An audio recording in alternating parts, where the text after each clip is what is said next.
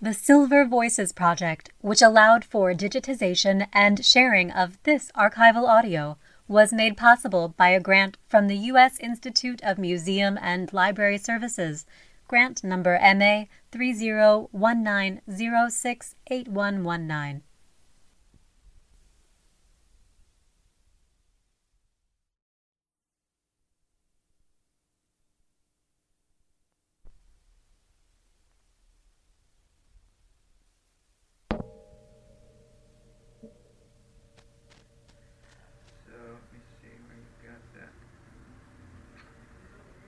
Well, Jimmy, let's begin by you telling us what are the first films that you remember seeing as a boy, or the fragments of a film? The first film I remember seeing when I was a boy was the Great Train Robbery. It was shown in the Knights of Columbus Hall in a little town called Pasco, Washington. And I had to cross the railroad tracks. I remember that night quite well. They hung a sheet in the middle of the hall, and they projected the picture, and as we came in, we saw it backwards. So it was just a lot of images, and it was, I remember the man fired a gun, and someone that in the projector, he had a blank, and he fired it, synchronized it, and it scared the wits out of us.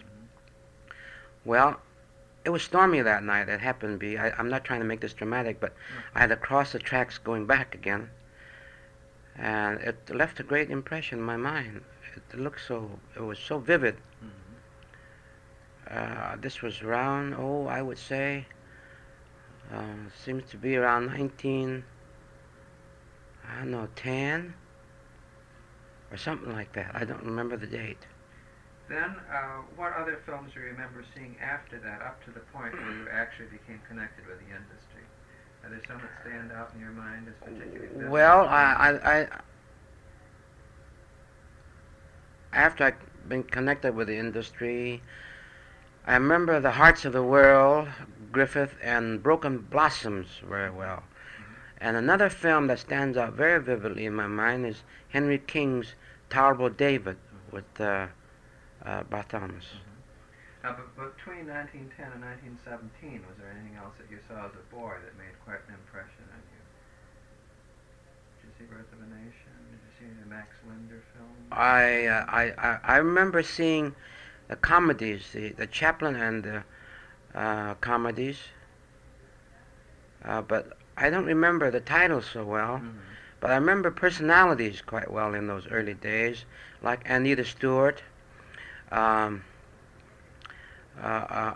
James Cruz in The $1 Million Mystery, the serial with Margaret Snow.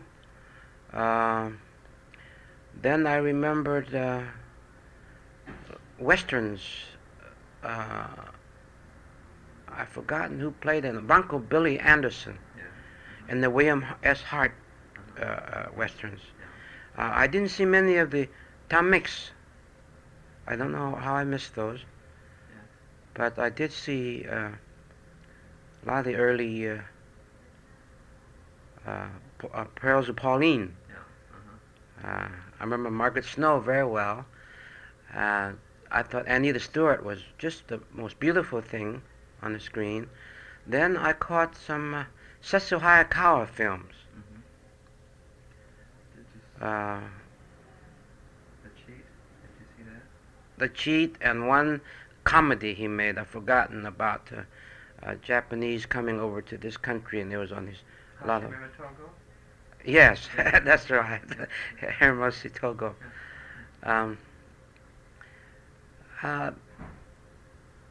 The serials, what was wonderful in those days, they would leave you when you walked out. You would be just hanging on this string, you're waiting for the next episode.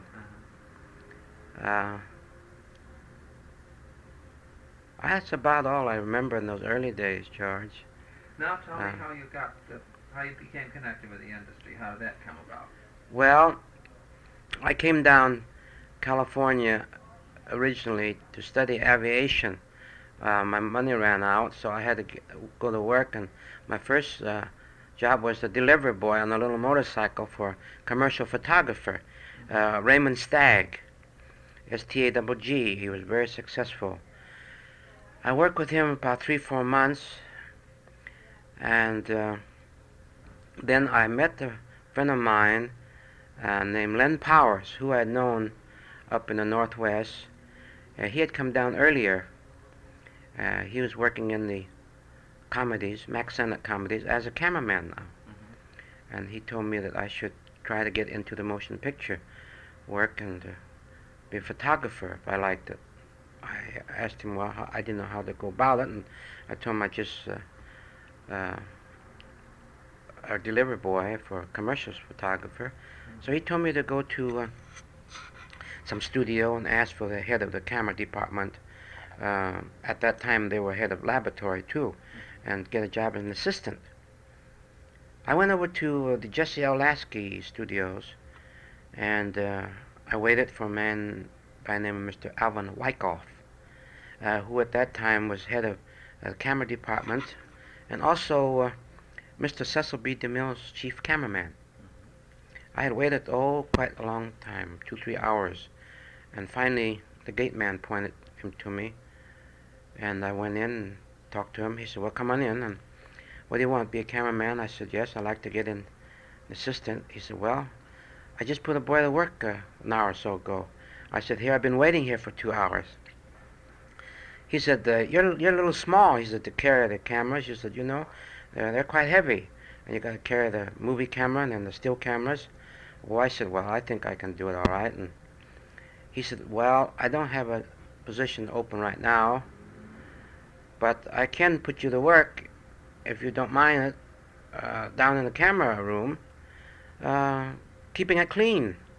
Boys throw around short ends of film, and you know, they're dangerous, and the wrapping paper, and I wish you'd take care of it, and you could clean the cameras, wipe them off as they come in, and if there's an opening later on, well, you'd be the first to get on it. So I did. I accepted it. I said, when do I start? He says, well, you're on the payroll right now. $10 a week. I said, that's wonderful. So I went down, and I remember the first man I met going down. His name was Harry Hollenberger, who later became one of cameraman, a good cameraman here, Paramount, and he was a very good friend of mine. So I found out that he had just sold out a saloon, and he came down there to take up the camera. He was assistant then. Well, I worked in the camera room for about 3-4 months, and Mr. DeMille was using some extra cameras, it seems. I needed an extra camera, assistant. Well, those are the days before unions. And they didn't have, you couldn't just get an assistant immediately. So Mr. Wyckoff thought of me, and he asked me up, and my job was to put the number on the slate with a piece of chalk and hold up in front of the camera. Well, I was a little embarrassed, frightened, I didn't know. I got in front and held this slate, but in those days I always smoked cigars. Somehow I found money to buy a cigar, and I'd have this big cigar in my mouth with this slate in front, and I looked bewildered, and it was quite comical. And Mr. DeMille saw this strange face, and every time a scene number come up, and I would be peeking over and wonder what's going on. And he said, Alvin, he says, who's that? He said, well, it's Jimmy. He says, how? He's one of the extra assistants put on. He says, he looks very funny. It gives me a laugh. He says, keep him on with me. So I became one of the permanent assistants on his staff. And then what was the very first film you worked in that you held a slate for? Do you remember what it was? I think it was Was it a DeMille production? DeMille production. Keep on. Yeah, Go ahead. Keep on. it was a DeMille production. Yeah. I don't exactly know what the name of it was. It would have been about when? Well, that would be around about latter part of 18 or early part of 19. I think it was. Let's see. The Devil's Stone, The Whispering Chorus? Whispering, no, wait a minute, it wasn't, with Thomas Meehan in it. Was it Thomas Meehan? Theodore Roberts? It's right after, Wasn't male and female, was it? no, it's before that. Before that. Yes, I was before that. I was on male and female. I remember that. I was quite well on that instant. Here's a list of some of these things. This came from Alvin Wyckoff before he died. Oh. The dates when he started these various things. It was, That might refresh your memory a oh, for better or for worse. little. Is that it? Yes. Yeah. For better or for worse. That had Gloria Swanson. Yeah, in it, that's doesn't it? right. Yeah. That was just right after that Squaw Man, you see, because that was the second time. I think they made the Squaw Man. Yeah, that was a remake. That's right, yeah. remake. Mhm. I think it was, that's right. It's, yeah, January, I see. For better, for worse. You can hold this if you want. Oh, Were you fine. working on more of those? And then I remember going on male and female. It was taken from this novel, I think, called The Admirable Guyton. Yeah, that's right. Well, in those early days, they didn't have a camera machine shop. We used the Pathé and the Bell & Howell cameras. And Mr. Wyckoff had a Bell & Howell, and also he had his favorite Pathé he liked. We used to have sent it down to Los Angeles, called the Los Angeles Motion Picture Equipment Company. It was owned by a man named Mr. Paulus. So we sent the Pathé down to have it cleaned, and I remember it came back on a Saturday, and we left Sunday morning on a little yacht that belonged to Mr. Frank Garbutt, who was part owner or owned stock in the company at the time. And we sailed over there. I remember Gloria Swanson, Mr. DeMille, Mr. Wyckoff, and Mr. Garbutt, and Thomas Meehan, and Lila Lee. Oh, it was a terrible storm going across the channel there to Santa Cruz Islands, opposite from Santa Barbara. Everyone got seasick, and we finally got to the islands, and on Monday morning we set up the cameras, and oh my, a terrible thing happened. Mr. Wyckoff looked through the camera, and then he called me. He said, "Where's the lens?" Well, they had taken the lens out and forgot to put it back in the camera, and I didn't inspect the camera. I thought it's all clean, and just took the cases and sent them along. Good thing we had the Bell & Howell. They could go to work, but they had known it, and they sent the lens over to Santa Barbara, which was brought over immediately that day by speedboat. That's how I remember that instant. What was your specific job when you became assistant in here? What were you doing at this time? For instance, what did you do on male and female? Hold a slate. You did? Yes. You continue to do that? That's right. The whole slate. And when Mr. DeMille rehearsed the scene, I had to crank a little counter. It was called a Vidor counter. And I would have to learn to grind 16 frames per second. And when he stopped, and I would have to give him the footage. He wanted to know how long the scene ran. So besides writing the slate numbers down and keeping the report, I had to turn this crank. That was the beginning of learning how to turn 16 frames. Did that location trip go fairly smoothly from that time on, outside of the storm, or not? Yes, it went quite smoothly, as I remember. I think it was, there's a scene where Thomas Meehan supposed to had shot a leopard, if I remember. And of course Mr. DeMille didn't want to stuff leopard. Everything had to be real. So I think they got a leopard. And I remember the first aid man that was along, and he chloroformed the leopard. He took a sponge and tied it on a stick, put in a cage, and he pronounced, well, the animal's not dead, but he's breathing, you see. So Mr. Meehan, I think, had to carry him on his shoulder. Well, I never seen such a frightened person, because that leopard's muscle must have reflexed or something, and he just dropped that tiger, and ran. That was a very funny incident. Um, Now, when we came back, uh, they had made a dissolve. I didn't know what dissolves were in those days. Uh, anyway, Mr. Wyckoff bought a new aluminum tripod. It was a tripod head was made aluminum, and it was the first one made aluminum. The others were all cast iron or something, and they used to break. So he said, "Be sure and keep this tripod head clean." And I used to polish it. Oh, beautifully. Well, we'd gone to lunch. I came back, and I happened to look at the tripod, and I saw writing all over it. A lot of FD, FI, and FO, and FI, and DES, and then figures like 32 to 46, and out at 57, in at 58 or something like this. And I said, "Oh God, who's been writing all over this tripod?" So I got the rag and I wiped it all off, because I thought Mr. Wyckoff see this, he wouldn't like it. So somehow or another, Mr. DeMille stopped work after lunch, and we put all the equipment away. Next morning, brought the equipment. I set the camera up and put it on the set, and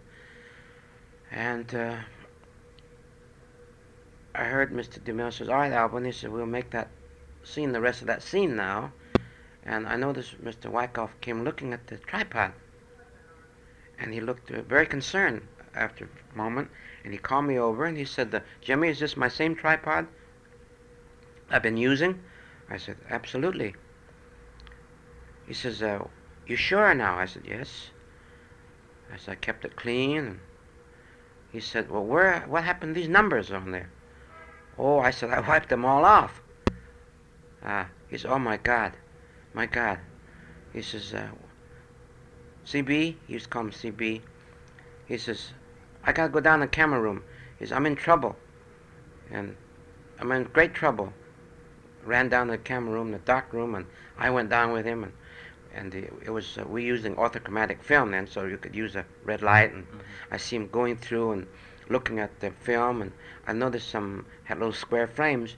But what happened was that they're making a dissolve of Gloria Swanson and B.B. Daniels arguing, and they dissolved two cats fighting. Well, what I had done, I wiped off all the record of the dissolve when it would come in, change to the cats, and change back to them. Well, we had to do it all over again. And I thought, well, gee, I guess did a terrible thing. I felt very bad about it, and I told Mr. Wyckoff about it, and Mr. DeMille was very mad. And however, one thing about Mr. Wyckoff, he was very fair to all the boys that worked with him. He said, "Well, Jimmy," he says, "I should have told you that." He says, "It's not your fault, really." He says, "Next time you see any numbers writing anything, just don't wipe it off." So I was kept on. Do you remember working on that scene with the lion? The leopard. Swanson? Oh, the lion. Yes. Yes, they had in the pits. They had an old tank. I remember it was at one place about 8 or 10 feet deep, and they had the lions down in this tank. They had one lion, I forgot what name it was, supposed to be a tame one, but they had a couple of others in there that wasn't so tame, and they leaped clear out. They leaped clear out of there. I remember that quite well. I remember the tame one they had. I remember Gloria Swanson had to lie down with this tame tiger. I forgot what his name was, Teddy or Leo. I've forgotten a lion's name. But with this lion pawing, I still have that still picture at home. You do? Yes. And I thought it was just wonderful that here is this Gloria Swanson would lie there and let this animal just snarl around. The trainer would stand on one side and poke a chair at him, and he'd, just growl. It's quite exciting. While we're talking about male and female, I wish you'd put on the tape the story about staying overnight on the set. Oh, well, George, you know, making $10 a week in those days, it was a lot of money. That's before taxes, and you know, I got along all right. I had to watch myself very close. I lived downtown in a little hotel, had a room there. I remember over Angel's Flight. It's called the Patterson. I used to come to work in a streetcar.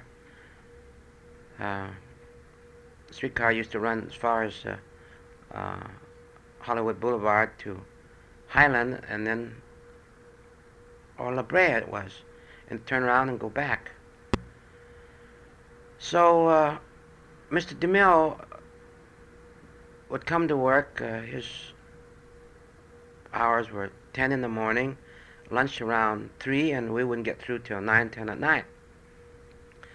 Well, I had to take care of loading all the cameras. He always had 2 or 3 cameras on the set. The cameraman in those days also shot the stills. Mm-hmm.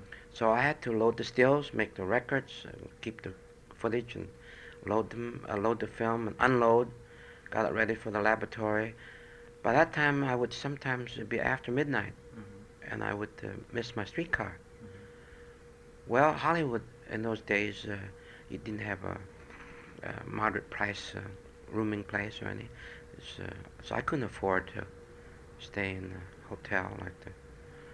It cost two and a half a night, and I was without a place to sleep. So I wandered back to the studio and go on the stage and wander around, and I looked at the sets, and here was this beautiful set with a beautiful bed and bathroom, all beautiful.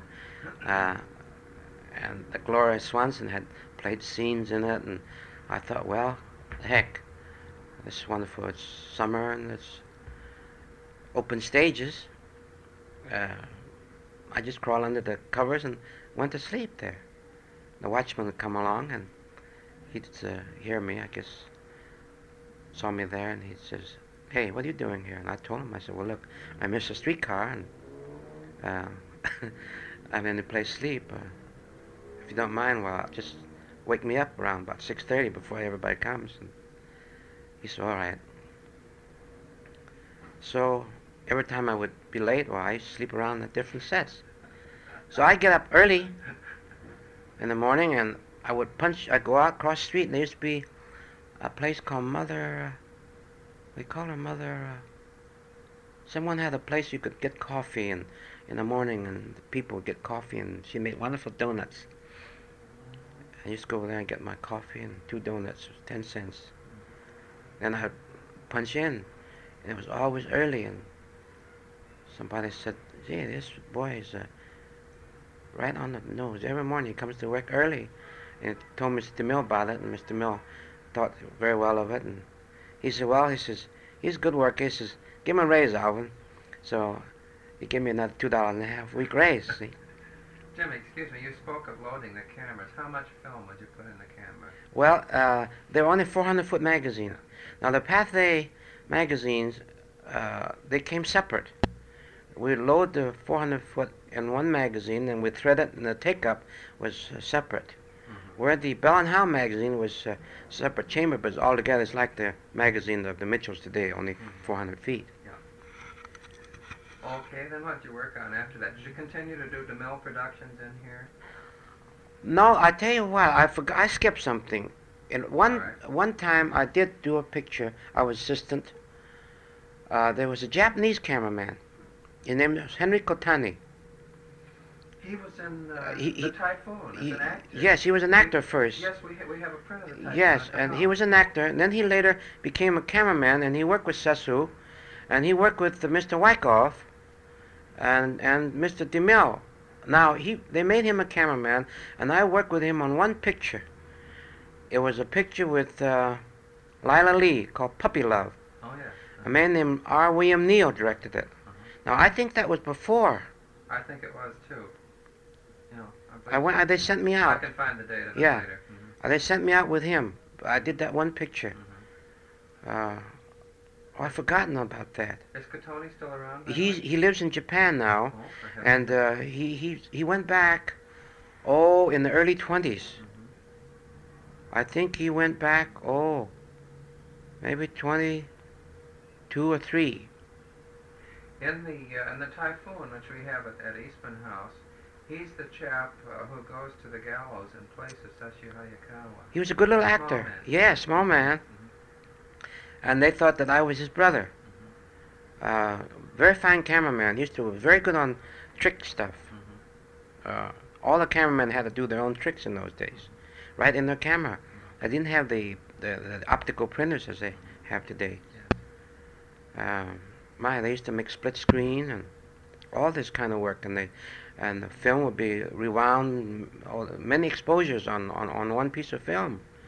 Quite often, after every picture, I'm quite sure after every picture, there'd be cans of film that we would have to shoot other dissolves in, and they were just a slip of paper with their numbers on it in the can, and they'd have to wait 2-3 weeks sometimes till the other part of the scene would come, and we put them in the camera, and they make the films. Came out very successfully. Did you ever play bits in any of these films, Jimmy, or not? No, I never have. I never played bits. I was an extra once in a film that a man named Jerry Storm directed. It was the old over there in the old Georgia Street studio. It's over there near the car barns. It's over on Georgia and Street someplace. I remember just for one day. What was the film? Do you know? I don't remember the film. I remember the director. It was Jerome Storm, and the star her name was Enid Bennett, who later married Mr. Fred Niblo. Yes. She was. Yes, I think I can find it. That film was probably made for Ince. Yes, it probably was. Yes, Enid Bennett. Okay, now after male and female, what did you do? Any more DeMille films there? No, I think I went from male and female. I went to work with oh, wait a minute. Oh, yes. I was with Kotani, and he was shooting second camera with the George Melford on a film called Toll in the Hills with Robert Warwick and Warwick. George Melford directed it. I remember we went along as the second unit camera. A man named Paul Perry, photographed it, and Harry, his brother, was his assistant. And I remember going way up to Idaho. We were on the Indian reservation called Kamiai, and we packed horse back. The whole troop must have been about 40, 50 people through the Selway National Forest. And we photographed up there. That was when Mr. Warwick, Major Robert Warwick, he was known then, and Gloria Swanson, they were very much interested in each other. As a matter of fact, I think they were quite madly in love. And she had a French bulldog. And somehow or another, he took it along on this trip. And I remember him carrying this bulldog on a saddle horse on this trip. I can imagine he could, I'll never forget. He was a wonderful man. Well, after that, I worked with George Melford for a while. Then I did some work. And then I became a second cameraman. I think it was with Irvin Willett, was directing. Then I worked with Hal Rawson as a second cameraman. What was the on the picture? The names of any of these pictures? Was it anything to do with submarines? Or? No, it was a picture. It was a Western. Who was in it? Do you remember? I've forgotten who was in it. Okay, then what now, was the Rawson one? The Rawson film I shot second was with a man named Frank O'Connor, directed it, with May McAvoy, I think was the star. Yeah. Now, I don't think I did more than 1 or 2 films with Hal. Then I went worked with Burt Glennon, a second cameraman, with George Melford. We were working on a film, I remember, with Dorothy Dalton. First it was, I don't know whether Dorothy Dalton film came first or a picture called Ebb Tide. With, there was a picture called Ebb Tide. Was that based on the Stevenson story? The Ebb Tide? Yes. No. I think it was. Mm-hmm. We went over to Catalina. No. The girl, Jackie Logan? was in it. I don't know the man's name. I remember, I think Raymond Hatton was in the film. Now, but I did another before that with Dorothy Dalton. And What was that about? Do you remember? it was something about, look, I think it was the Klondike, kind of a Klondike film. Carmen of the Yeah, Carmen of the Klondike, was it? that it? Something like that. Dorothy Dalton. Well, Burt Glennon got ill, and Mr. Melford thought that I could carry on while he was ill, and I shot some of the scenes in that film. That's the first time I had taken pictures on my own. Which is it with this? Is this the Dalton one you're talking about? Dalton, yes. The Carmen of the Klondike. I think. Carmen Klondike. I think that's what's it. Then I remember Ebb Tide. We were over in the Isthmus, Catalina Islands. Had a rainstorm. And they shot the picture, and somehow or another, Mr. Melford asked me the next day how I thought the scenes were. He thought they were very good. And I said, we called him Uncle George. He said, oh, Uncle George, wonderful man. Made a lot of noise, but gee, he was wonderful. And I said, Uncle George, I said, I think you won't see anything on that film. He said, what you talking about? He got angry because I told him that. He said, what do you mean? I said, well, I don't think you see anything. Because last night when they were shooting it, all I could see was like a white sheet. There was a lot of light on the water coming down. He said, oh, you're crazy, you're crazy. Sure enough, next day they got a wire, had to remake everything. And that was what it was. So then he had quite a bit of respect for me then, and he would ask me these things, because we got along very fine. Excuse me, Jimmy, I just located Yes. the titles of 3 May McAvoy films that Rawson photographed. One was called, these are 1921 and early 22. Everything for Sale, A Virginia Courtship, and A Homespun Vamp. Was it one of those? It was probably one of those 3. I think it was the very first one. Everything for Sale? Is that Frank O'Connor? Yeah. Yes. Yeah. O'Connor directed all 3 of them. Yeah, because I remember that's the first one that Hal worked on. Yeah.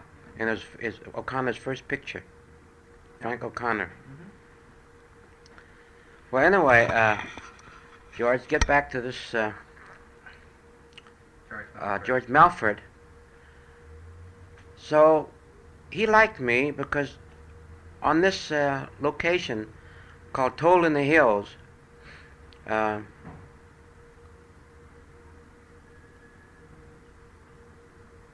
remember we worked on the Indian reservation. This is a very funny instant. Now, I'm not really a drinking man. I was, but I bought a little bottle of whiskey someplace in a town called Lewiston, Idaho. A little pint, and I put it in my bag. I thought sometimes if I got cold or something, I would have a little nip. I never drank very much, and but on the Indian reservation, you're not supposed to have liquor. Oh, that's right, yes. You see? But I wasn't aware of that. It's against the government rules. That's right. But Uncle George somehow heard that I had this little bottle of liquor. And boy, I went up one day that I got cold, I thought, and it was gone. And George said, now look, you're going to get in trouble for carrying liquor. He says, good thing I took it away. See, nobody find it out. Now, I don't know That was just a funny instant. Just an innocent thing, you Yeah. see. But he laughed, and he thought that was funny that I didn't know it, but it must have tasted very good to Uncle George.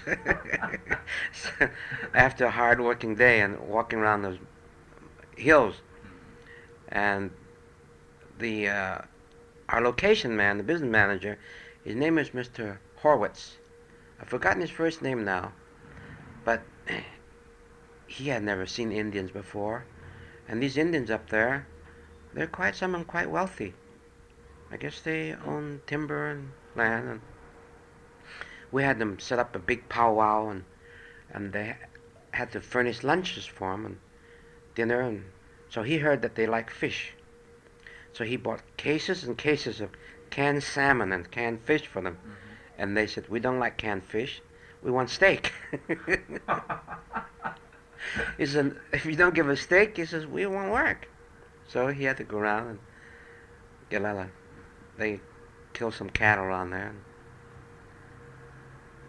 So during this meantime now, to supplement my earnings, I bought a little still camera, a 5x7, a Eastman View camera I bought downtown in one of the pawn shops, and I started to learn taking pictures with it. I would watch Alvin Wyckoff, how they would make stills, and I'd try it, and so I got quite good at making portraits and still pictures, and I used to make them for the bit players and actors. Mm-hmm. They didn't have agencies in those days. Each studio had their own casting office, and if someone would come there, they would bring their own picture, usually 8x10, and they were right on back how high they were, weight and so on, complexion and all that information. So I used to make a little extra money in making pictures for these extra people. Some of them play Indian parts, cowboys, and they have them in their uniforms. And I learned how to make good portraitures. Mm-hmm. And I used to make title backgrounds in those days. We used to have a background, the subtitles they call them, and we'd make diffuse focus subtitle. It might come, then came the dawn. We'd get a sunset shot, a kind of early morning, and soft focus, and they would put the title and a silk hat and pair of gloves or something for the evening things. And I made these illustrated titles for these different pictures I work on. Mm-hmm. And Mr. Willett liked them very much, and he complimented me on it. And so Carl Struess was a still cameraman then, first still cameraman that Mr. Wyckoff, Mr. DeMille was engaged, was Carl Struess, and he did nothing but to photograph, make stills in those days.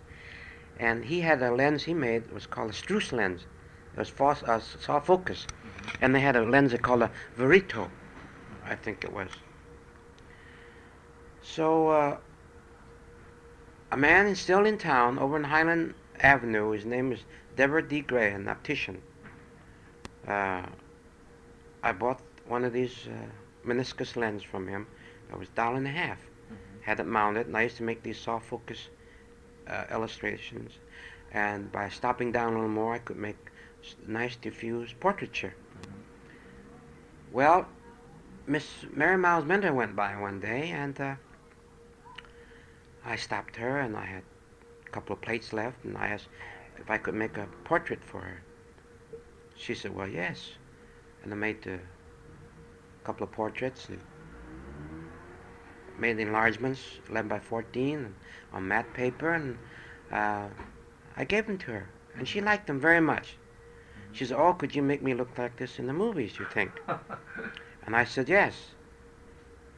Well, it seemed like 2-3 months went by. I was called into the office by our studio manager, Mr. Charles Eiton, a wonderful man. Charles Eiton.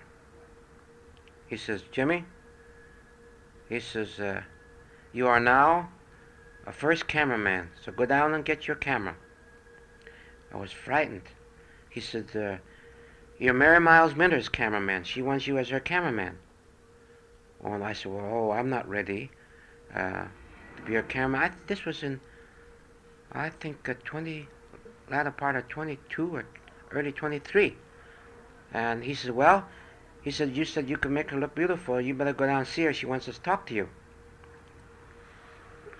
That first Minter film there was copyright in December 22. In other words, it was finished by then. You see the one? Drums of Fate, yes. Okay, yeah.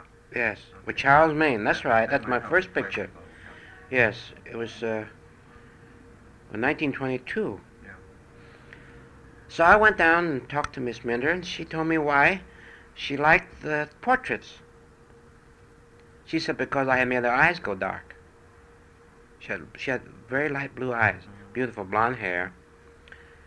And she said, well, you made my eyes go dark. You're the only cameraman, photographer who had made my eyes go dark the way I liked them. Mm-hmm. So the others are all washed out. Yeah. And besides, I have a couple of cat scratches on my forehead, she said, and you eliminated the scratches. Now, I didn't realize how I made her eyes go dark. I found out way later that orthochromatic, the blue went light, and that's how we never were able to get white clouds in the blue sky. Mm-hmm. But until later years, that the panchromatic, that we could filter and hold back the blue and separate the white and the blue. Mm-hmm. But I didn't realize how I made her eyes go dark. So I wandered away, and I was stunned. I said, my goodness, how did I make her eyes go dark? That seems to be, if I don't make her eyes go dark, I probably lose out. And I wasn't aware that when I photographed her, what I did. Mm-hmm. I went back on the stage. We didn't have enclosed stages in those days. They were open stages, and some were covered with glass. We had diffusers, white diffusers for diffuse white light, and then we had black diffusers if we want to shoot night scenes. And I went back, and I noticed up there was a white diffuser. I looked around, but in back there was a big piece of velvet on the wall, and someone had, I think Mr. DeMille, someone been making some picture with some double exposure work. And I looked at this wall, this great big piece of black velvet. So something came into my mind. I said, it must be that. And I went and got a little mirror, and I stood where she stood, where I had her standing. And I remember I had two lights. They were quite high, and I stood there with this little mirror, and I reflected into this black velvet, and went dark, and I would tip it, and I reflect up to the white diffuser, and it would be light. So I thought, well, maybe that's it. It's the black velvet. Mm-hmm. Well, when I made Drums of Fate, the close-ups I made, I would always have I had a big frame made with a piece of black velvet, and I had a hole cut in it. This frame could raise up and down a little, and I put the lens through this little hole. Well, it was quite a novelty that Miss Minter would sit with this front of this black velvet with very few lights we used. I used in those days for close-ups, and I would give orders, instructions to set other lights. Instead of walking around this piece of velvet, I would just lift up the bottom, and here my face would appear and disappear, and now she liked it very much because it was soothing to her with this black velvet. Her eyes seemed to go darker. Now, I still don't know whether it's a result of the black velvet. Yeah, it was a nice idea. Nice idea. Sure. Well, Hollywood was a small community. People used to give parties, and they had and then so it got around Hollywood that Mary Miles Minter had imported herself an Oriental cameraman that photographed and hid behind a big piece of black velvet. It was quite a mystery, but whatever it did, it made her eyes go dark. Well, do you know, overnight I became a sensation. I became known in Hollywood was that the Mary Miles Minder's imported cameraman. Well, I made then Trail Lonesome Pine, and I think later then she left. Then I went with Herbert Brennan. But before she left, were you with her at the time that she decided not to do the Covered Wagon? Or did that come a little later? I think that came a little later. But I only did 2 films with her. I did the last one I did was the Trail Lonesome Pine. Yeah, I think that's listed. That was directed by Charles Maine. Then you went with Herbert Brennan. Then I went with Herbert Brennan. I think my first picture with Herbert Brennan was with, I don't know, was a Breaking Point, or whether it was with a Polo Negri picture. The list will show you the way they were released there. Oh, Drums of Fate, Then the Trail Lonesome Pine, 23, Then was it the woman with Four Faces. Yes, that was the Brennan film. Yes, that one. Then I did the Woman with Four Faces. Yeah. That's right. Then it's possible, you know, that the films were not made in the order in which they were released. Once in a while, Yeah, I they did. Had a big one. They'd hold That's it right, I up did. so that another one would come out ahead. But before I did Peter Pan, I did a picture with Polo Negri, Adolphe Manjou, Wallace Berry, Gareth Hughes, Tony Marino, called the Spanish Dancer. The Spanish Dancer. Yeah. That's right, because Mary Pickford had made a picture called The Street Singer about the same time. She came out as Rosita. Yeah, Rosita. Yes. It was the same story, wasn't it? I think it was, yes. Yes. Only one was a dancer and the other was a singer. Because of that, were you rushing production a little or not? Do you remember that or not? I didn't quite get Well, since these 2 pictures were nearing the market at approximately the same time, did that mean that you had to rush the Brennan production a little to try to... Well, I wasn't quite aware of it, if they were being rushed. But I remember we had big scenes out on the Lasky Ranch, as we call it. We'd work long hours.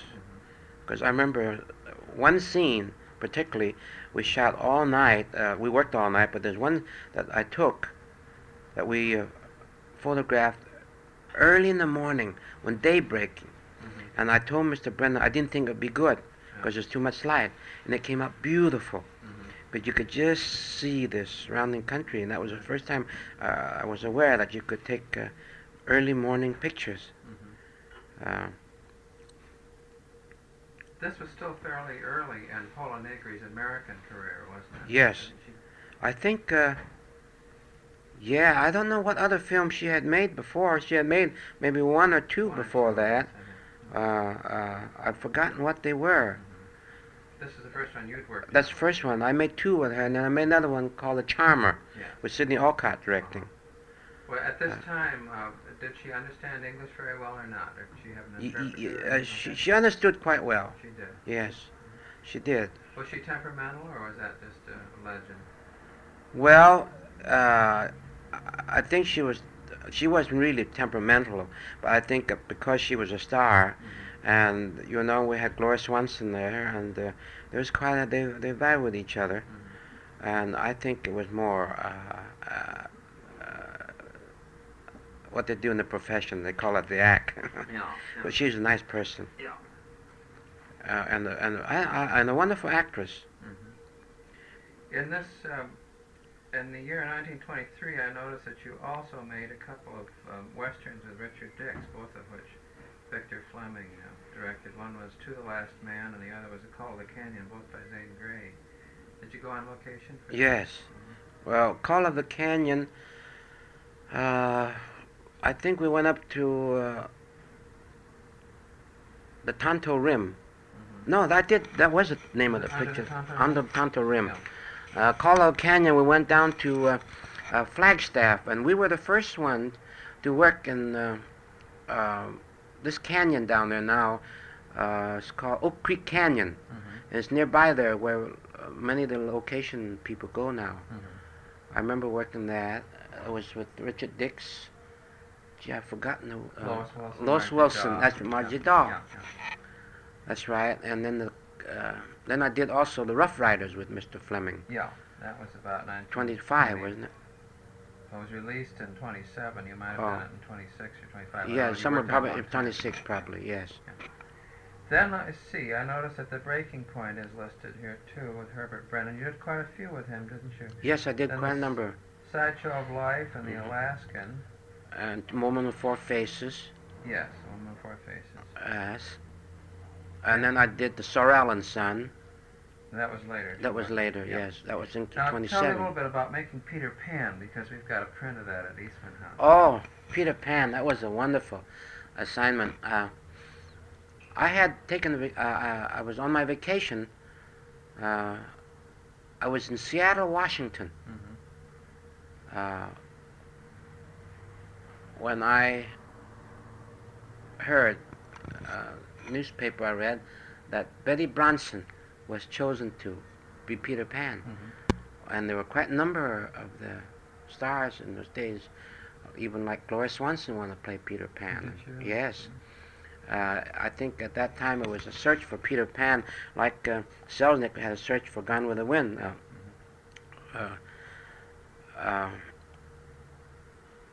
Betty Bronson, and I came back, and I remember making the test.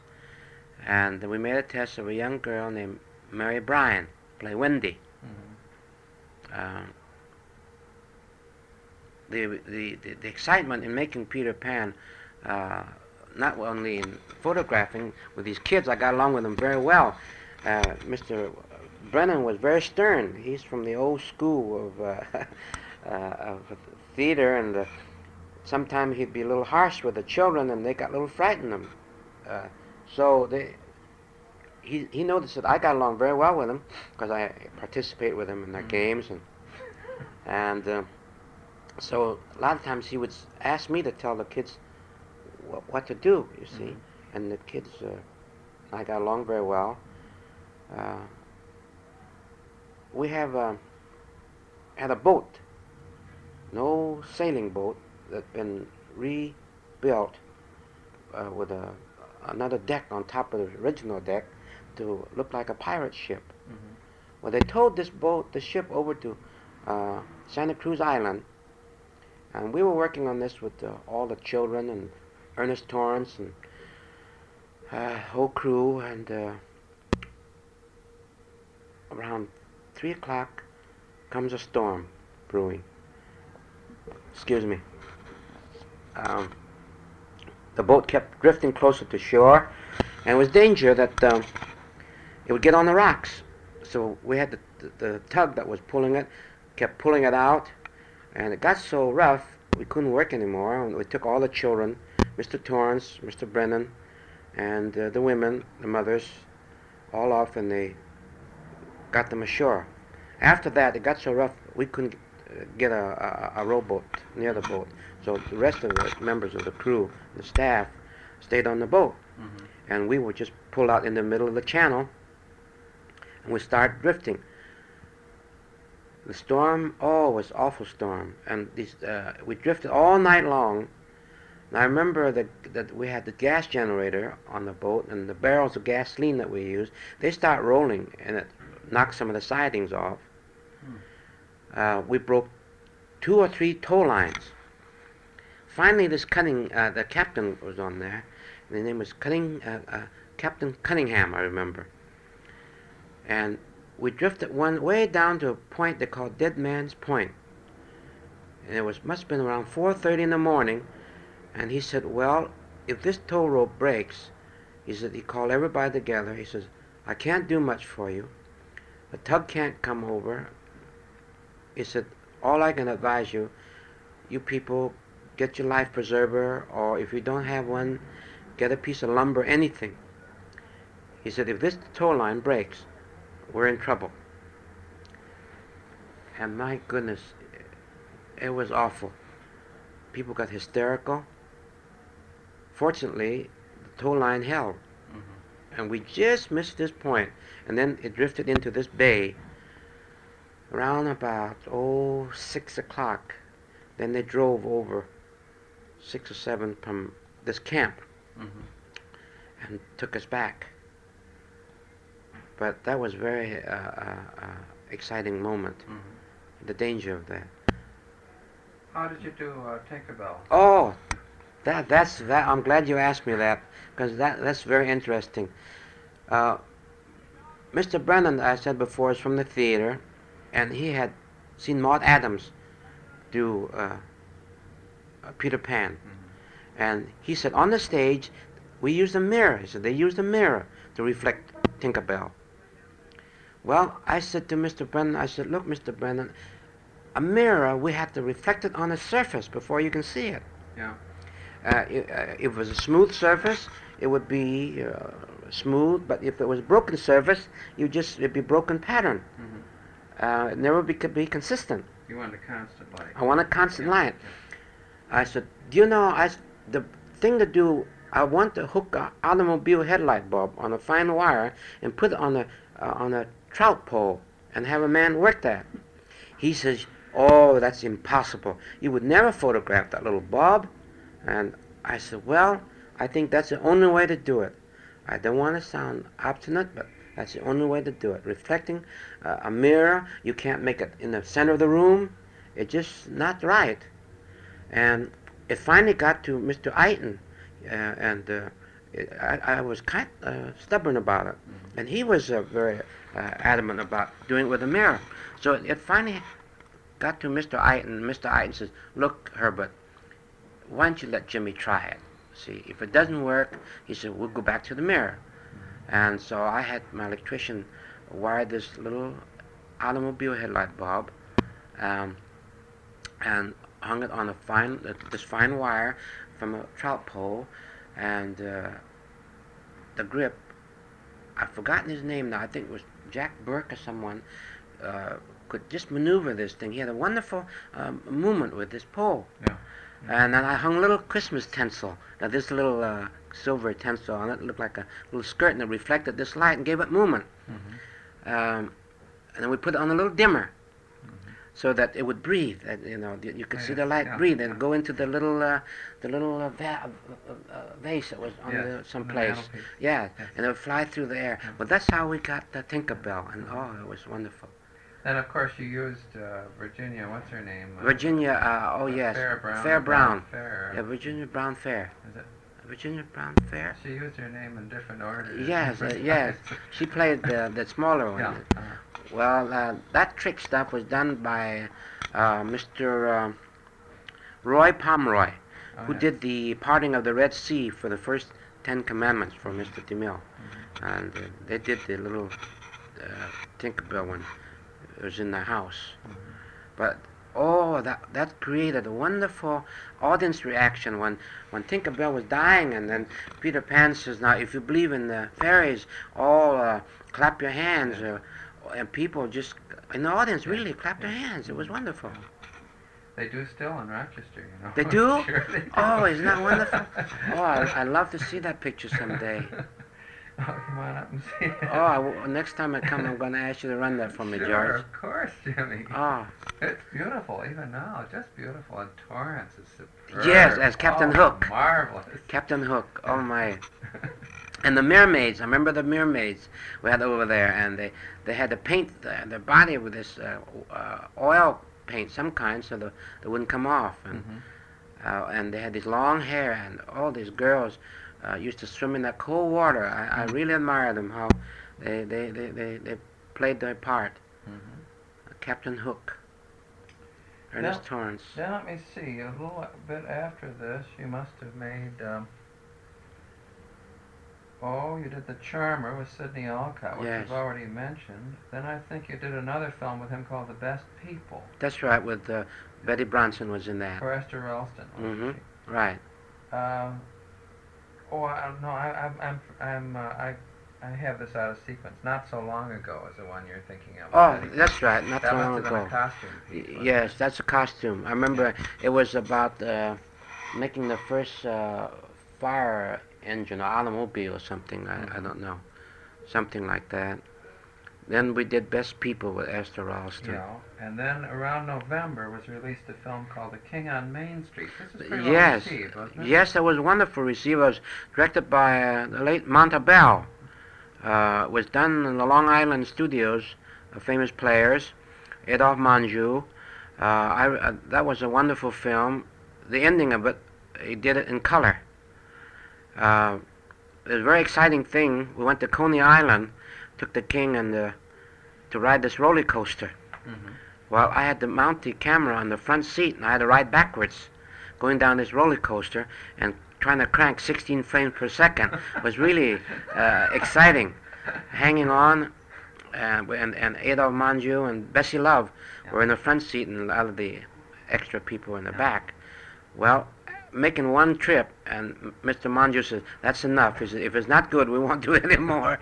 Regardless, it was wonderful, exciting. Very good. Wasn't there a Charleston sequence in that too, in Bessie Love? Yes, there was a Charleston sequence. Now, let me see. Now we're in 1926, and among the things you did that year were The Song and Dance Man with Herbert Brennan. and Tom Moore. Yes. Seahorses, directed by Alan Dwan, yeah. Then I did another film with Ernest Torrance back in there after Song and Dance Man with Herbert Brennan. It's a circus picture. Oh, that was the Sideshow of The Life. Sideshow of Life, that's right. Yes. And then I think after that I came back and did Seahorses with Alan Dwan, with Jack Holt, and William Powell was in it, and Florence Vitor. How do you remember much about William Powell in those days? Well, I if I remember, William Powell played, I think, a secondary part in the Seahorses, and he looked like he played the outcast from some island, looked like a beachcomber to me, Yes. and he made up. I remember him kind of crawling on this sand, the beach. I didn't notice anything unusual Yes. about William Powell in those days, Yes. but he turned out to be a fine actor, and I did The Thin Man with him, with Myrna Loy. That's the very first Thin Man, Yes. years later. Then in August there was released a film called Padlocked, also by Alan Dwan with Lois Moran. Yes. And then toward the latter part of August, Clara Bow's Man Trap. Man Trap. Yes. Oh, that was a wonderful film. I Remember enjoyed much doing about that. making that. Did you go on location? Yes, for we that? went up to Arrowhead, Lake Arrowhead. I think that was the last film I did with Clara Bow. She did others. I enjoyed working with Victor Fleming. Gee, I learned a great deal from Mr. Fleming and working with him. And he would let me do things, and we used to go out and look for locations together, and we talk, and I had good schooling from Mr. Fleming. He took an interest in me, my work, and was always want to do challenging things, do things with filters and so on, and out of the unusual. And we made, on the Rough Riders, I think the first kind of a camera dolly. We made our little airplane wheels with a counterbalance post in the center that held two Bell & Howell cameras that could be just lift up and down easily. That was finally published. Was published in the Popular Mechanics. I think it was one of the forerunners of the Crane Dolly in those days. By the way, I meant to ask you, in those days when there was an unusual foreign film that came over to this country, would the studio ever arrange a screening of it for you people so that you could notice the camera work or anything like that, or the lighting and effects? No, I don't remember as such that they would run the film for us. You see, in the around in the latter part of the 20s, middle 20s, the UFA they made some wonderful films that came over. I remember the first one was Lubitsch directed it. I've forgotten whether it was Passion or Polanyi was in it. That's right. Passion. Then they had the Cabin of Dr. Caligari, and then there came The Last Laugh, and they had great camera movement, fine camera and variety. Yeah. Oh yes, with DuPont directing, Yeah. and Carl Freund did some wonderful camera work in those film, and that set a pattern of camera movement. The producers and the studios just to try to move the camera more, and then that's when the cameras got on wheels.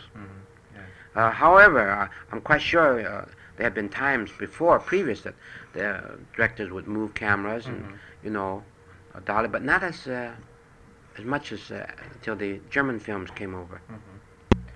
Then the Rough Riders must have occupied you for quite a while, didn't it? Yes. Didn't it take months to That's make, yes. or- It took quite a long time to make the Rough Riders. Did you actually go to Cuba for that, or not? No, we went to Cuba. Was made right here on the hill out of Pico, someplace. The Wild West things. I mean, where they recruited was down in Texas, San Antonio. I remember Mr. Fleming had 400 wild horses, and they advertised for riders. Everybody came, they wanted to get in movies, they thought they could ride the wild horses. And this fairground, I still have a still picture where they turned loose 400 wild horses with these riders, and I never seen so many riders in the air at one time. Anyone get hurt? Oh yes, oh my yes. Right. A lot of people got hurt. Dust and... Now I don't know what I did after that. Sorrell and Son came out after the Rough Riders. I don't know whether you Yes. finished it before or not. Well, now I tell you, I went to the Orient, I think in somewhere around 27.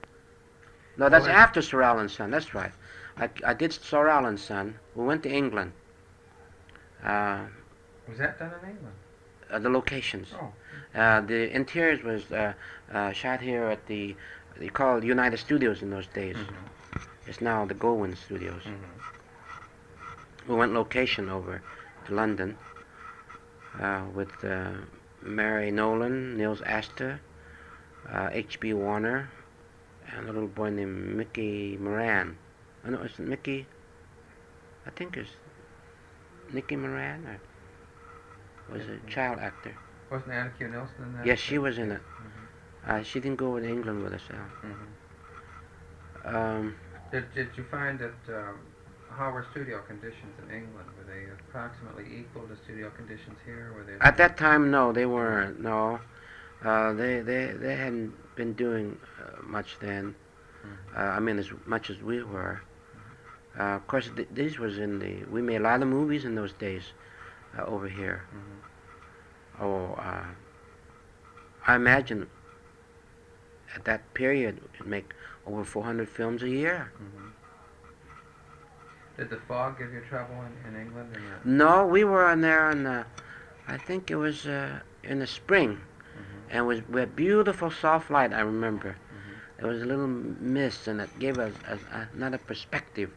It seemed like we'd have this nice, clear foreground, and you get the kind of misty, like we used to try to get here by stretching a huge piece of gauze between our foreground and the background, and then having the sun hit it.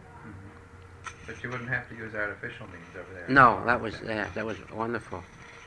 Now, let me see. Then, April 1928, Laugh Clown Laugh was released. Yes, that's right. Is that the one time you worked with Lon Chaney? That was one time I worked with Lon Chaney. I don't know if I did any more with him or not. I don't think so. I don't see any more. in No, the credits. Laugh Clown Laugh was the only time I worked. That was Herbert Brennan. Yes. What was he like? Was he a rather distant sort of person? or Who? not? Chaney. Oh no, he's wonderful. Yeah. Oh, he was so wonderful on his makeup. I remember at that time, that was Loretta Young's first picture That's too. right. She was only about 15. And Mr. Chaney and I, we became quite friendly, because he knows I experimented, and he was trying to get her makeup. He found some kind of a skin he called onion skin. He put on his face and took all the wrinkles out, made him look years younger. He had to look young in the early stages because the leading lady was only 14 or 15, Loretta. Yeah. So he found this onion skin, Lon Chaney, and he put this wonderful makeup on. Oh, he's a fine artist. Great, nice man, good man, always experimenting. Did he work closely with you about the lighting? Yes, and so on and so forth? yes. He was the only actor I knew that could stand in front of a camera, and no matter what lens I put on, I would tell him what lens it was. He could step off and give me the sidelines at any distance from the camera. You know exactly what He knew exactly. He says, "Here, I'm cut in half, and here's your other sideline over here." Yeah. He knew so well. Then, let's see, then there are a couple pictures that were released in August. One was called Four Walls with John Gilbert and Joan Crawford. Joan Crawford, yes. These are days just before sound came in. Yes, and then the next one was called A Perfect Crime. Now, remember doing Perfect that one? Crime, that's one that I think Burt Glennon directed Yes. it for RKO. Was it? Yes.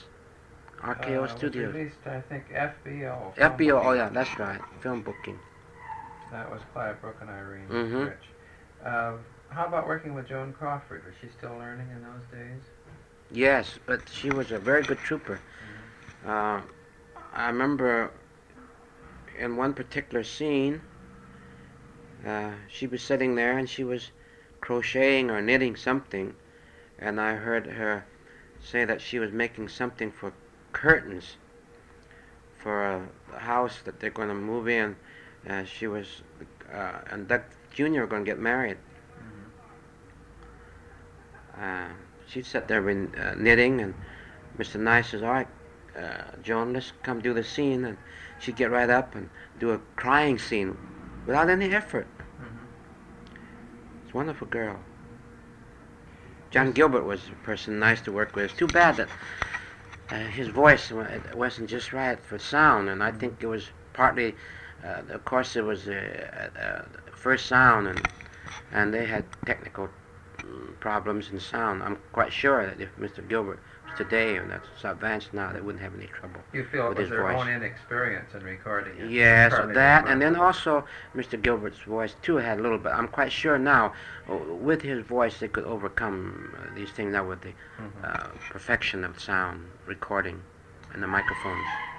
There's quite a gap in here, Jimmy, in your credits. I'm talking about 1928-29. I think Perfect Crime was released August 19th, 1928.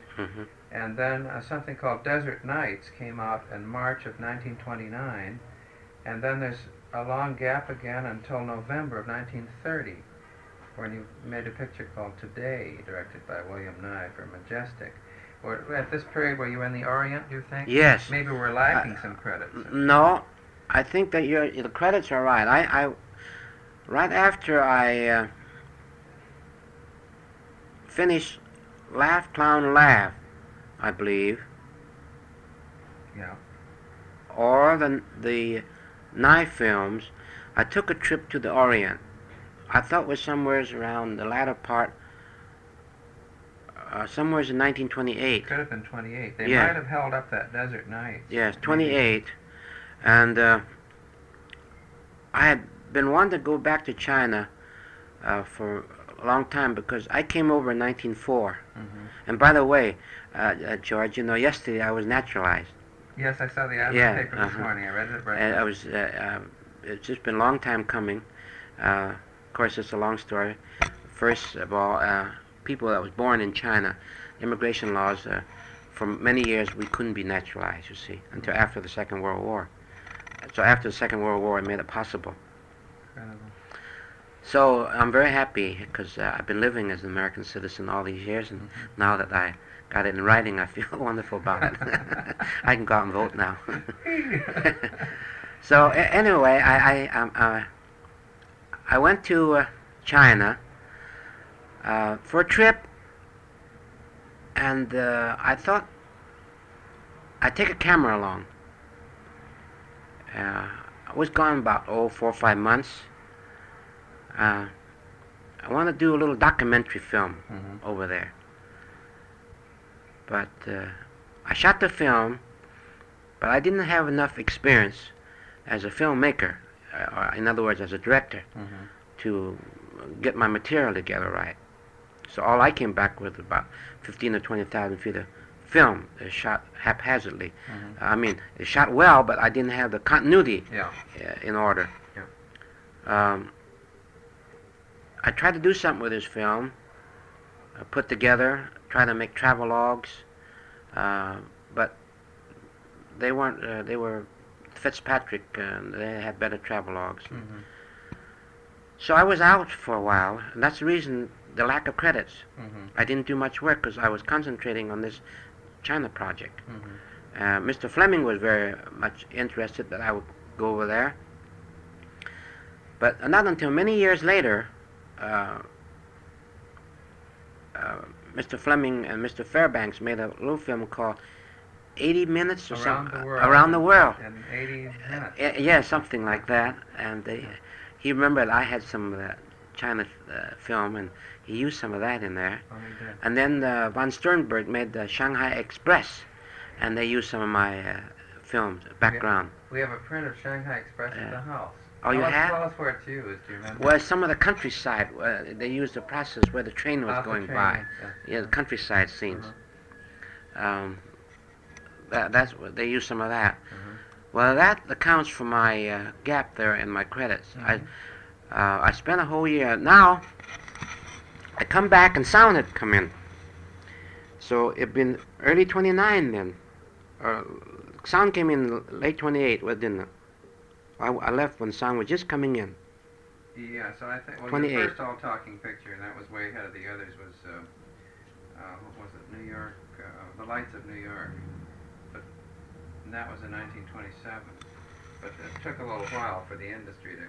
Oh. You remember? Then gradually in 1928 you get a few sound. By 1930 almost. Who was in the Lights of New York? Did I do a picture called? Helene? No, it isn't on your credits. I'm just talking about the first sound film, not yours. Oh, I see. The first all-talk. That's all-talkie, that's right. Helene Costello and so forth. Now, my first all-talkie was Transatlantic, wasn't it? Or was it The Criminal Code? Oh, The Criminal Code. I think that was the sound film. Yes, sound. Criminal Code. That must have been made in the latter part of 1930 because it was reviewed in January of 31. Yes. 1930. Yeah. Oh, this is very amusing, George, and this is the things that happens in the industry quite often. I've come back from China now, and sound is in. Yeah. Now it's quite a mystery. Oh, to make a sound picture. Well, I'd go for a job, and they would say, "Have you done anything in sound?" I said, "No." They said, "Well, it's changed. It's altogether different now." And I went quite a number of months without making a film. Now, if it's a Criminal Code... It may have been... well, how about that Nye film with Conrad Nagel and Catherine Dale-Owen today? Was that your first one? That was released in November of 30. That might have been... That could be. Yeah. We made that in 9 days. Yeah. I remember that. We made that in 9 days for Harry Sherman, Pop Sherman. Yes, today it was. That was my first talkie. I remember. We made it in 9 days. And I had to make that film to prove that I could have a credit, a talkie. Now I could have made Criminal Code after that. But my first outstanding talking film was with Transatlantic with William K. Howard. There I used, all the way through that film, I used the wide-angle 24mm lens. Not any, there wasn't a lens used any wider than a 35. It created quite an interest on that film because it was had the deep focus, stopped down a little with the wide angle. We carried focus quite well and a forced perspective. And working with William K. Howard was quite an experience. And we went all out. He and I, we worked together very closely on Transatlantic. And I remember because he said he needed a good film. Then I did quite Everybody had to reestablish himself. Reestablished. That's right. When Yeah, sound came in. yeah. So I got reestablished by Transatlantic. Then I did The Power and the Glory and the picture called Surrender and I can remember seeing a film called The Yellow Ticket. Which The Yellow I thought Ticket. Was awfully good. Yes, that's right. I did that with Raoul Very Walsh. good, yes. With Alicia Landy and the first film that Laurence Olivier I think worked in and John Barrymore, Lionel Barrymore rather. Yes. That's right. I remember that film, Yellow Ticket. Excellent acting performance. Yes. in that. Now let me see. Dance Team. You stop me if you want to say something. Dance about Team, yes, I did that with Jimmy Dunn and Sally Sally Eilers. Eilers. After Tomorrow. Yes, that's Yeah. right. After Tomorrow, I remember that one. Amateur Daddy. Man About Town. Chandler the Magician. Yes. Now here's one I'm interested in. Hello Sister. Hello, Sister. Yes. That Or was was it Walking Down Broadway? Which was the or release Walking date? Down Broadway, Von Sternberg, Von Stroheim. Von Stroheim. Or they released it called Hello, Sister. Hello then. Sister. Yeah. Well, it was Now- originally called Walking Down Broadway. Now, which version did you do? Did you do the original? First? Original. With the Von Stroheim. Tell me about that. Well, that was the most wonderful experience I had. I heard this fabulous Von Stroheim. Now, I never thought I would ever get to work with Mr. Von Stroheim, and I've always been my ambition to work with him. I'm calling the office, and I'm told I'm going to do a picture with Von Stroheim. Oh, I was all when I first met him, and we had a dance sequence. He said, Jimmy, he said, I want this camera to dance, like the dancers. I said, I don't know how to do that. I said, we put it on the dolly and move around. He said, that's too smooth. We don't get the rhythm. And he said, look, here's a light stand here, 3-legged light stand with little wheels on it that we would hold our lamps. He said, put the camera on that, and we take that, and you move that with the tune of the music. Well, I did. And he thought it was wonderful. But other people in the studio, that authority producers, they didn't quite like it. They said there was too much movement. But he says, I want this picture photographed. He says, we really should go to New York and sit there in New York and photograph in the real places, like I did Greed. He said, I went to San Francisco and had dentist's office there, and we did the real things. He said, that's the way it should be made. He said, these movie sets, they look like movie sets. He said, we got to make them so they don't look like movie sets. How did he direct the players? Was he very meticulous with them? Very meticulous. Oh, the detail. And Boots Mallory, I remember he had a scene with her. He wanted to cry, and she was standing in a door, and it was raining, and he really slapped her hard to make her cry. And Zazu Pitts, when she was in the hospital, when she got burned in this fire, I remember he was detailed. He had doctors there to show how they would try to, treat the burned people, wounded. And he had a sheet covered, and we had a shield made, a kind of a hood made with light bulbs in it. And this hood was covered over Zazu Pitts. And over that, they put a sheet over. And with these lights burning, it was very unusual. And she would be under this kind of a hood. And it was, that scene was in Christmas. It was snowing outside, and he'd have the nurse, all the sisters, go by with candles in their hand, singing Holy Night, and it was very, very moving, effective, and the realistic scenes he had, the detail that man went to. I don't think that in latter years that he was appreciated. He was one of the fine artists I felt that I worked with, had the opportunity. Even if Walking Down Broadway had been released in its original form, Was von Stroheim shooting some footage that would never have gotten past the censors? Yes, it was rather. What kind? Looking at it now, it was rather crude. It was very suggestive scenes. I would say one scene in particular where the girl and the boy were looking through the skylight in this tenement district. I think it was Jimmy Dunn and Boots Mallory, and they were standing on the steps, and from the upper part of the torso was over the roof, and they're looking out to the skyline of New York, and then the lower part they were showed standing on the steps, and Zazu Pitts came in, and she'd been shopping.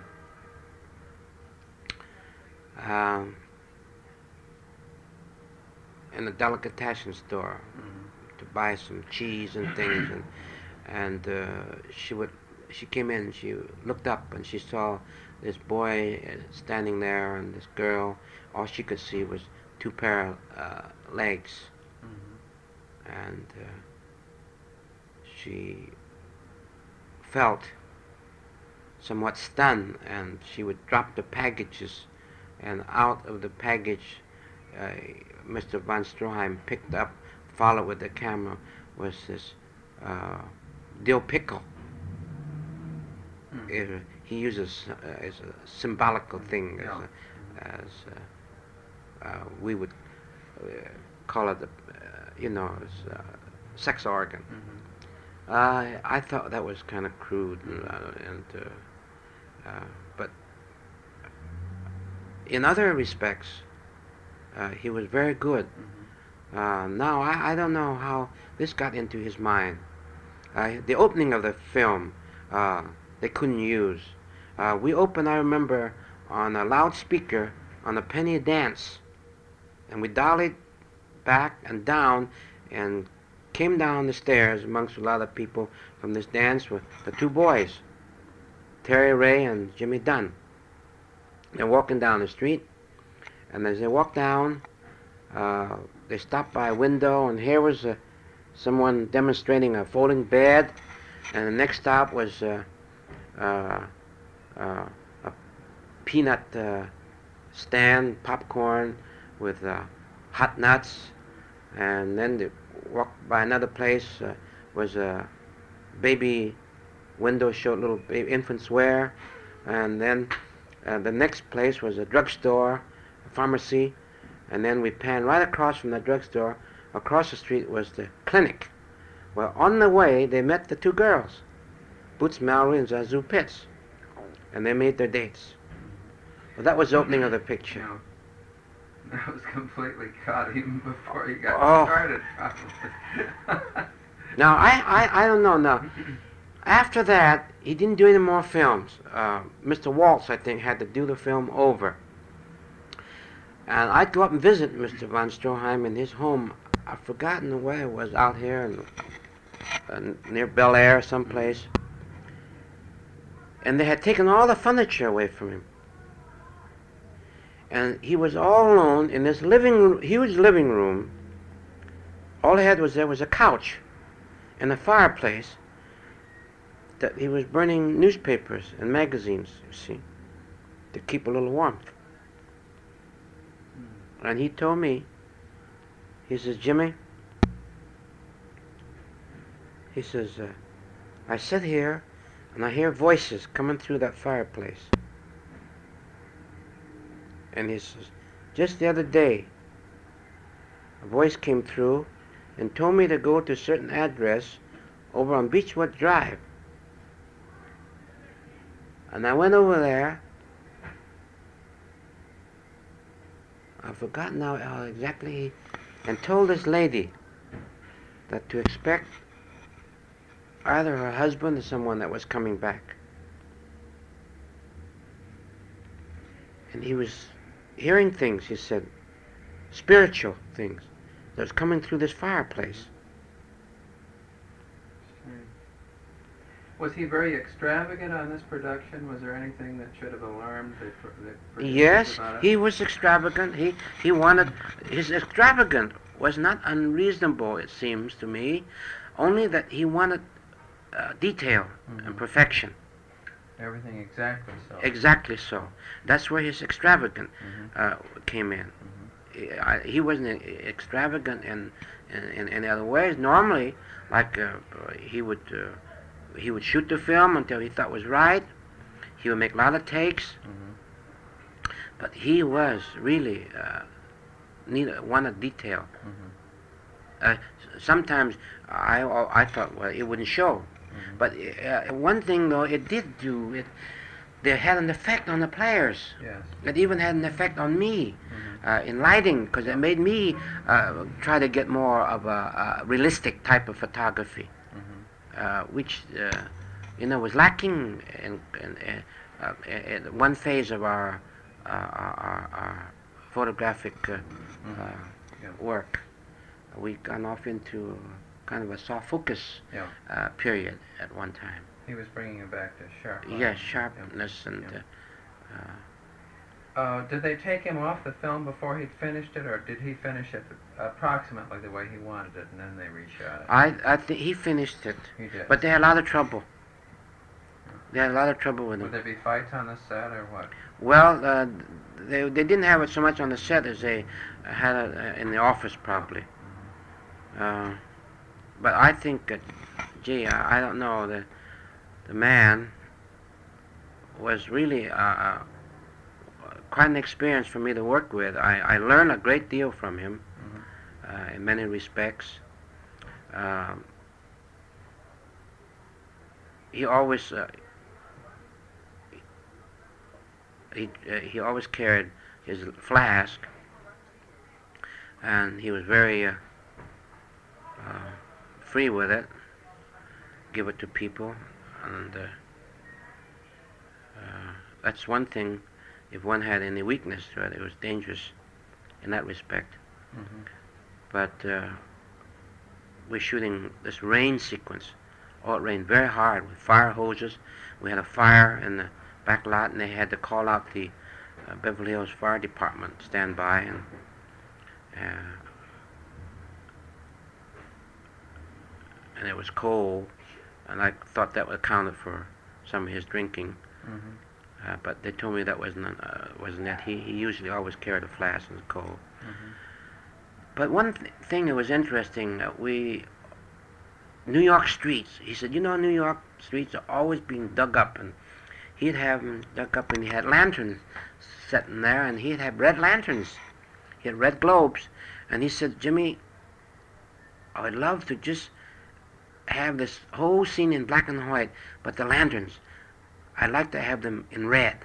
He said there's a hand shekel process where they could do it by hand, paint each lantern red. And when the fire department comes, I want all their lights, the spotlights, and their lights be red, but everything else black and white. They wouldn't let him do it, of course. Yeah. But those are some of his ideas. He'd used those some days. tinting before like that when he was making Greed. I think he did, yes.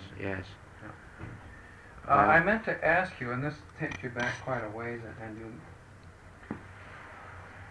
whether Edwin S. Porter had retired by the time that you were around. Well, that was Famous Players anyway. You were at Lasky, weren't you? Yes, I was at Lasky. Yes, he had, I think, retired. Did you ever have any contact with him? No, I didn't. No. I really didn't get into the real early days of Hollywood. I think they first came here, as I understand, around 1912 or 13. I think Lasky and DeMille came out in 13. Yes. I meant to ask you also about the directors Stiller and Murnau. Did you ever have any contact with them? I met Stiller, no contact, or Murnau. No. I did work with Victor Systrom over in England. That a film that I finished that he started called something about the Red Robe. Under the Red Robe. Yes. Another boy started it, and I finished it with him. Miller Stiller. Yeah. Victor System. Yes. That's right. Now let me see. You mentioned doing The Power and the Glory with William K. Howard. With Spencer Tracy, Yes. Colleen Moore, And Beauty for Sale you did with Boleslavsky. Boleslavsky. In 1934, your films were The Show Off, Hollywood Party, Viva Villa, Manhattan Melodrama. Ooh, you were busy this year, weren't you? Yes. Thin Man. Thin Man. We made Thin Man in 16 days, 2 days retake, and then right 2-3 days later we made Manhattan Melodrama in 22 days. Oh, really? Yes, with Clark Gable, William Powell, and Myrna Loy. Really? They were both very successful pictures. Mr. Van Dyke, 9 o'clock the cameras would be turning. 12 o'clock he'd go to lunch, come back at 1, and 5 o'clock he'd go home. And he'd get his day's work done. He was a fast worker.